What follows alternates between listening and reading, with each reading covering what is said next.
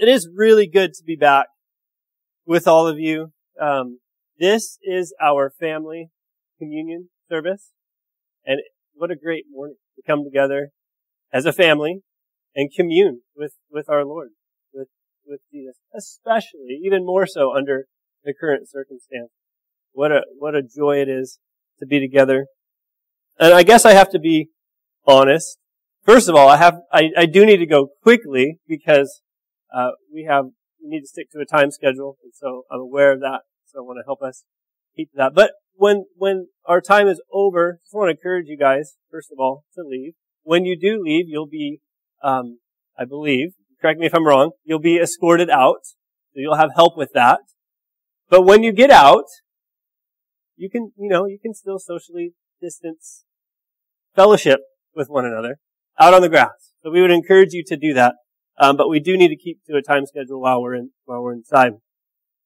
But it is a little frustrating because I wish we were all here. Don't we all wish we were all here and that we didn't have masks, and all those sorts of things? Obviously, we wish that was the case.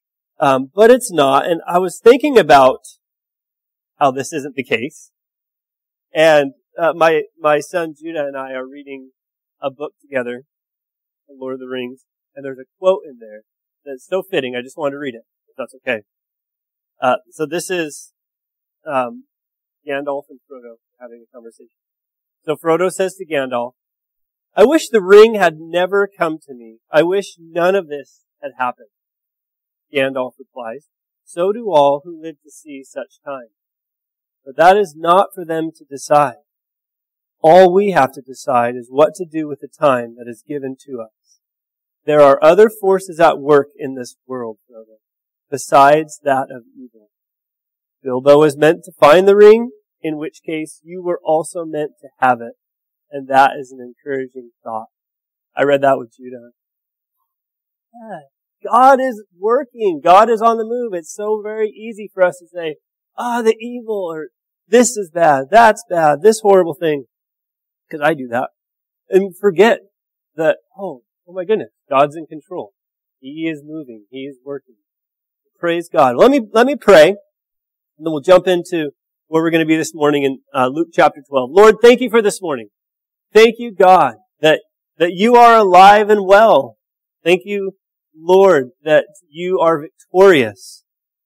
God, thank you that you've conquered death, conquered sin. Thank you, Lord, that our hope can now be in you. Lord, our treasure, Lord, could be in you. It could be where you are. We thank you, Lord, for that our faith and our hope and our trust doesn't need to be in the here and now, but we get to look beyond. Lord, we get to know, God, that you are our Father, and one day we will be home with you. We thank you for this morning, whether we're gathered here together this morning or in our homes. Lord, thank you that we are together as a family of you. Lord, would you bless our time, lead us, encourage us as we jump into your word this morning. Please speak to our hearts, and please encourage us, Lord, just to fix our eyes back on you this morning. In Jesus' name, amen. Okay, so this is the family service. So what we're going to do is we're going to follow along with the Sunday school curriculum, which is kind of fun. So if you're at home and you're watching with us live, you, children, are blessed, as are we, because we're going to venture along with you in your curriculum. So you may have seen that on the Facebook Service Church Kids page. You may see that. You may have printed it off. If you haven't, that's okay. You'll be just fine. But I just want to encourage you little ones that we're all in this together. So we're gonna walk with this through you.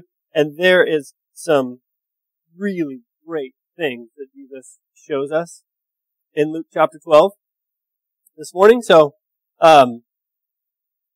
we are in verses 13 through 34. And I'm going to just read a couple verses at a time, and then we'll just kind of roll through it together. So first of all, we enter this scene as people are coming from all around to Jesus. Crowds of people are coming to Jesus. So in that, there would have been lots of different seasons of life, lots of drama, lots of different things that people were going through, as there are many people represented here before Jesus. And so, verse 13 through 15, I'll read. So someone in the crowd said to him, "Teacher, tell my brother to divide the inheritance with me." But he said to him, "Man, who made me a judge or arbitrator over you?" And he said to them, "Take care and be on your guard against all covetousness, for one's life does not consist in the abundance of his possessions." So here lies the everyday struggle that as parents we have with our children. This is a scene that we know far too well. You walk into the room, I had it first. It's mine. Or they have more chips than I do. She got more ice cream than I do. This is sometimes an everyday occurrence. This struggle that we see our kids have. It's interesting because you walk into the room and you have two children fighting over Legos. Legos can be this epic source of contention like nothing else. And there are thousands of little pieces of Legos all over the floor. But it's that one piece to rule them all. It's that one piece. They have to have it. And so projectiles are being thrown. There's lots of screaming. And it could be an intense moment. A very intense moment. And as parents, we're like the first responders. We're the first ones on the scene. And so, at least my initial reaction is it's kind of the whole everybody down. Right? Hands behind your back. Who had it first? And he or she will say, "I did." Or "He did." So you take the thing, you hand it, you have it sorted. Done. Right? That's kind of what we tend to do. But Jesus handles this entirely different. He says to the man, try to say it like that, "Man, I am not your judge." Jesus is saying that he didn't come to the earth to figure out who deserves the inheritance. Who's the oldest? Are you twins? Who came out first? Kind of like the same time almost. So it's like, kind of iffy. I don't know how that would work, but whatever. Jesus didn't come for that. Jesus was careful not to be involved in those sorts of matters that didn't pertain to his earthly work and his ministry. Jesus came to set hearts free. Jesus gets right to the heart of the matter, which is an encouragement for me as a parent. It's hard work, and it's definitely not the easy way, but to get to the heart of the matter. What's going on at the heart? So before Jesus, here's a heart that's caught up in an obsession over my rights, what I deserve. This is mine. So what does Jesus do? He does something that helps both parents and children. So all seasons of life, but also touches a heartstring that affects not just parents and children, but every season of life, every age. And we see this in verse 16 through 21. "And he told them a parable, saying, The land of a rich man produced plentifully. And he thought to himself, What shall I do? For I have nowhere to store my crops. And he said, I will do this. I will tear down my barns and build larger ones. And there I will store all my grain and my goods. And I will say to my soul, Soul, you have ample goods laid up for many years. Relax, eat, drink, and be merry. But God said to him, Fool, this night your soul is required of you, and the things you have prepared, whose will they be? so is the one who lays up treasure for himself and is not rich toward God. That's heavy stuff. So Jesus tells this parable because he recognized something deep down in this man's heart. This man has an issue. This man has an issue, and Jesus sees it. He's struggling with greed. He's struggling with covetousness. The word to covet, we know what this word means, but I did look it up just in case I knew what it meant. It's the desire to have what belongs to others. I should have that. That should be mine. This might be a funny topic for this morning. I first looked at this and I thought, oh, this is strange, our first morning back. This is an interesting thing. But this is, I think, a very important topic for us, especially as we're going through this season that we've been going through. I know this is something that I hear in my own heart. These trials pull out. I see it in my own heart.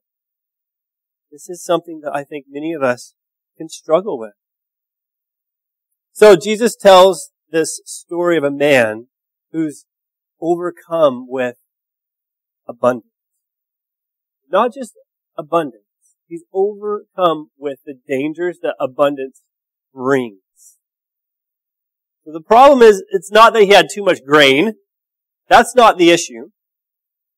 The problem is the complacency, the self-sufficiency, the covetousness that surrounds this man. And look at the man's perspective. I thought this was really interesting, looking at all the I's. I will do this. I will tear down. I will build larger. I will store up. I will say to my soul, I have tons of stuff. It's all about me. Relax. Eat, drink. Be merry. So here lies the heart condition that is revealed with the little ones, you little ones, as you're fighting with your brothers and sisters. But it also lies the heart condition within us as we're going through a pandemic. I'm just being honest with myself this morning. This is something, and with you, I guess, as well, because I'm talking to you. This is something that I've struggled with. And I didn't really realize it until all of a sudden, lockdown. It's really, in a sense, good in my walk with the Lord that I'm experiencing this trial. It's revealed to me things in my heart that I necessarily didn't think were there. This idea, I have so much, look what I built. Or, I don't have enough, look what they have. I should have that. So what Jesus does and what he's going to continue to do is to point out this need for us to run from that desire. So he shows that this person was overcome with the material, with the here and now, and then he dies. He got it. He's like, eat, drink, be merry, dead that night. So Jesus is just showing really how silly that is and where the man's perspective was at. It's a reality that affects again, every age, every season, rich, poor. This is something that affects us. Whether you're fighting with your brother or sister or scrolling through Facebook. Really interesting how these thoughts pop into my mind. I wish I was there. I wish I was dealing with that situation that way. I wish I looked like them. This is why I find so much comfort in Jesus' words when he says, come to me all who are weary and heavy laden and I will give you rest. Because why is Jesus saying that? He's telling the people that they need to come out from the burden of the law. Just come out, come to me. I'm the fulfillment of the law. And I've broken this law of covetousness. I don't know about you guys, but I have broken it. And there's this sense of, what do I do? Because I still struggle with it. What do I do? Jesus says, come to me. Get out, just get out from under. I know you're struggling with it. I know it's difficult, especially during times like this. Just come to me. Just come to me. Jesus understands temptation. We might think, well, he's God. I thought that. He's God, so it's pretty easy. No. In Matthew 4, there's a really interesting time. And it's really interesting as you look into how he was tempted by the devil. If you look at that, it's interesting because Jesus had not eaten for 40 days. And first, the devil tempts him with comfort. Like comfort food, I guess in a sense. He tempts him with contentment. Comfort, contentment. Just turn those stones into bread. You can do it. And then he tempts him by saying, just get to the highest point, pinnacle up there, throw yourself down, angels will protect you. What's he doing? He's tempting Jesus with popularity. Everyone will see you. Oh, that is Jesus. He is great. It's amazing. Look at that cool thing he did. And then the devil tempts him with the kingdoms of the world, wealth, dominion, ruling.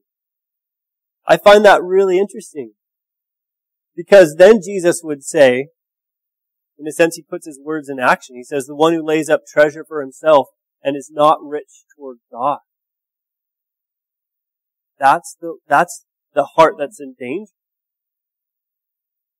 The devil, what's the devil do in this temptation? He offers a shortcut. He offers a shortcut to Jesus' future reign in God's kingdom. A shortcut around the Father's will. Father's will was pretty rough for Jesus. And Jesus knew what it was. Suffering, the betrayals of friends, ultimately leading to persecution, crucifixion, intense times for Jesus. Shortcut. You could have all that. You just gotta go this way. But Jesus knew that wasn't Father's will. And this is who we look to. Hebrews 12:2, looking to Jesus, founder and perfecter of our faith, who for the joy that was set before him endured the cross, despising the shame, and is seated at the right hand of the throne of God. We need to get to that point as believers. Looking beyond what's laid out before us now. Looking beyond what's going on right now. Understanding that beyond is where the Father is. That's where our mind should be fixed. Our eyes should be fixed. Is beyond that, looking beyond. That's why it's so important for us each day to remind ourselves of the gospel. In a sense, to teach ourselves the gospel. To bring the gospel into the bedroom where the kids are fighting. This is hard work. This is not the easy way. Is who had it first? There you go. Done. That's the easy way. The hard work is heart work. It is the gospel. It's the gospel. Just like Gandalf encourages Frodo with the truth that other forces are behind this. Not just evil, but other things are at work. God is working. He is moving. We need to get our minds on that. Get our hearts fixed on that. That God is moving. It's so easy to look around and just doom and gloom. It's so easy to do that. But we forget that God is moving. So then verses 22, Jesus, he says to his disciples, therefore I tell you, do not be anxious about your life, what you will eat, or about your body, what you will put on. For life is more than food, and the body more than clothing. Consider the ravens, they neither sow nor reap. They have neither storehouse nor barn, and yet God feeds them. of how much more value are you than the birds? And which of you, by being anxious, can add a single hour to his lifespan? So in a sense, I love thinking about this picture because Jesus is talking to the crowds about what we just went over. And now he huddles up his guys. Like, hey, let's talk about this. Jesus says, therefore. So in light of everything that he just covered, in light of what he talked about to the crowd, don't be anxious. This is exciting stuff because it's intimate. It's like Jesus speaking to your heart, speaking to his followers. Listen, don't be anxious. And here are the reasons for not being anxious. Life is more than. Life is more than. It's more than the here and now, the material. Life is more than that. Life is Jesus. Our life is in Jesus. Don't be anxious. Another reason to overcome anxiety is that we are more valuable than even his creation. That he takes care of and he provides for. How much more value are you? Don't be anxious. Don't be anxious. And then God's in control. God is in control. We can't even really add an extra hour of span to our life. By worrying, by not worrying, by eating, I was going to say less McDonald's or something. Maybe we could. But that's not the point. We are not in control of that. God is in control of what we're going through this morning. Things like this, seasons like this, times like this. God is in control. And God is working. The Bible tells us to set our minds on things above. Set our minds on things above. And this is why, again, as parents, we can walk into that room of chaos and we can bring the gospel in. Because it's not about the Lego. It's not about that. There's something else going on. There's two hearts battling it out, saying, I deserve it. It's mine. And there's 1,000 excuses or reasons why. Some actually might be pretty good. Most of them are not good at all. But there's a heart issue. It's interesting because me as a dad, I see myself in that. I don't fight over Lego people, but I do the same thing in other ways. It's the same exact heart issue. And Jesus is wanting his guys, his followers to know that there's no need to be anxious. Don't be anxious about that. And especially if you look at the lives of his followers and what they went through, how their lives ended. It's very important for them to catch this and to know, okay, things aren't necessarily going to turn out good, but this has nothing to do with my riches in heaven and my life with God. Verse 26, if then you are not able to do as small a thing as that, why are you anxious about the rest? Consider the lilies, how they grow. They neither toil nor spin. Yet I tell you, even Solomon in all his glory was not arrayed like one of these. But if God so clothes the grass, which is alive in the field today, and tomorrow is thrown into the oven, how much more will he clothe you, O you of little faith? And do not seek what you are to eat, what you are to drink, nor be worried. For all the nations of the world seek after these things, and your Father knows that you need them. Instead, seek his kingdom, and these things will be added to you. So Jesus is not saying, okay, stop working, stop providing for yourself, just chill out. Just go on a lifelong holiday or something like that. What he is saying is, drop the anxiousness and trust in me. Be faithful with what's before you. Work is good, providing for others. all those sorts of things. Those are good. But drop the anxiousness, especially because we can't control. This is kind of a very clear representation of that this morning. We had no idea we would be in this situation last year. We can't control. We don't know the situation next year. We can't control. There's no need to be anxious. It's interesting because instead of all this anxiousness, we're told to seek His kingdom. We're told to really make what concerns God the main priority.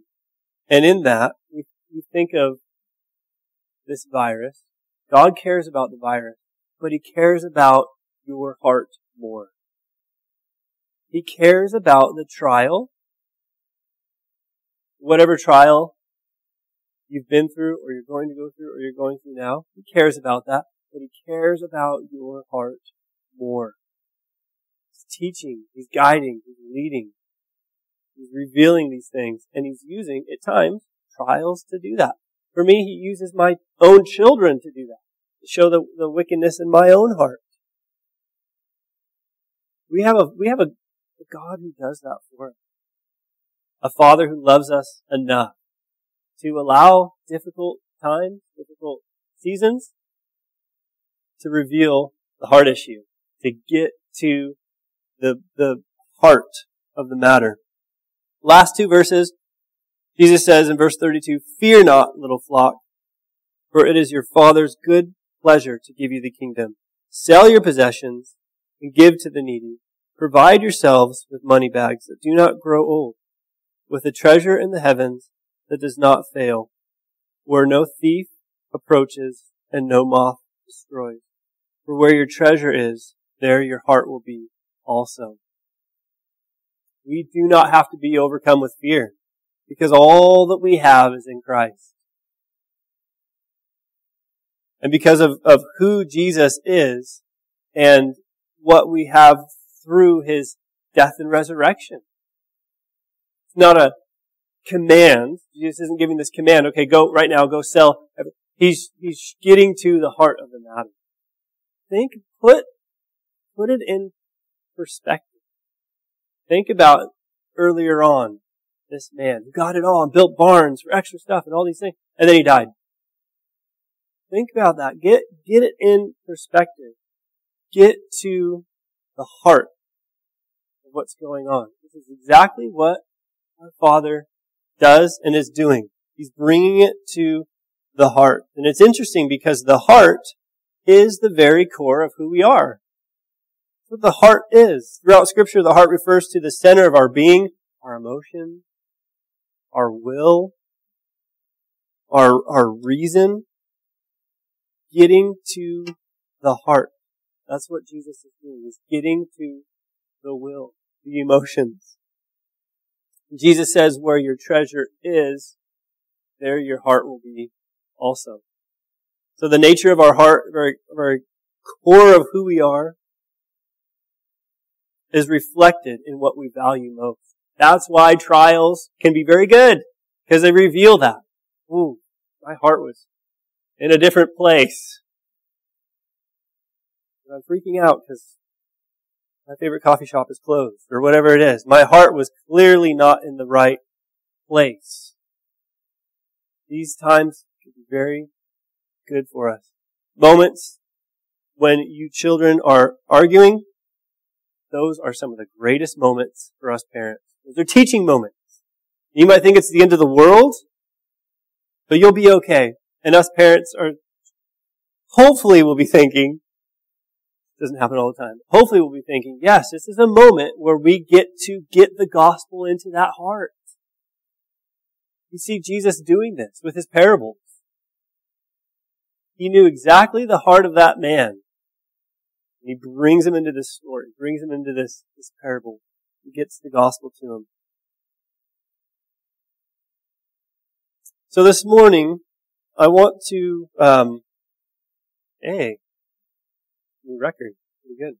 I want to kind of move towards communion. And what we're going to do Do we have the communion ready? Okay, what we're going to do this morning is we're going to, in a minute, we're going to have the worship team come up. And during that time, the elements will be brought to you. So for you at home, this is a great time. If you haven't got the bread and the juice, you have time to do that. So go do that. Gather what you need. And while we're getting ready for that, in the latter part of Luke, I just wanted to read some of Jesus' words. So Jesus, the night before the crucifixion, he's praying to his Father. And he says, Father, if you are willing, remove this cup from me. Nevertheless, not my will, but yours be done. It's a very powerful statement. Father's will for his Son was to die so that you and I could have life this morning and have the opportunity for our treasure to be in heaven. He's given us that opportunity. If you're joining us this morning and you have not surrendered your life to Jesus, never done that, never asked the Lord to be Lord of your life, come in and make your heart his home. Maybe it's clear to you through this time, through this pandemic, that your treasure has been in the here and now. And your heart is a mess. Maybe that's been revealed to you. That's the Lord doing his work. That is God revealing that to you. Jesus wants to come in and heal and restore. So here's an opportunity for that right now. I would just encourage you. If you're at home and you're watching this, you've never done that, cry out to him. Ask him to be your Savior and take communion with us. He would welcome you into the family of God. And for you here this morning, as we're listening to this song, talk to the Lord in your heart. Ask the Lord to reveal things. Ask him to show the things that you need to confess, that we need to give over and hand over to him. Because he is our Father, and in a sense, we're like those fighting over the Legos in the room. And he just comes in and he brings the gospel. And he walks us through it, reminding us that our trust is in him. And that our treasure is in heaven. Amen?